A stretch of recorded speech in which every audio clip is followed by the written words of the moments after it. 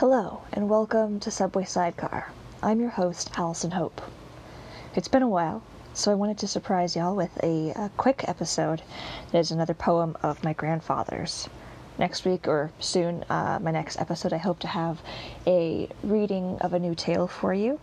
But in the meantime, here is a poem by Earl F. Ferris titled I Am. In our quest to be I Am, we oft forget what doors we slam. In our searching to be me, in our efforts to be free, we blindly think it is no sin, reaching out, drinking gin. Putting our trust in angel dust, with a shrug, take some drug. What the heck if lungs we wreck, and make a joke of what we smoke?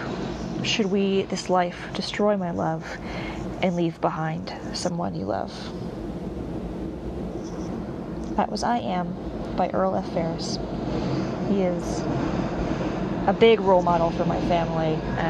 He wrote a lot of poetry on the side as a hobby and won some awards, and I know that my sister and I have both taken after him in many ways. And perhaps someday soon I will share some poetry of my own. Tune in next time. Thanks.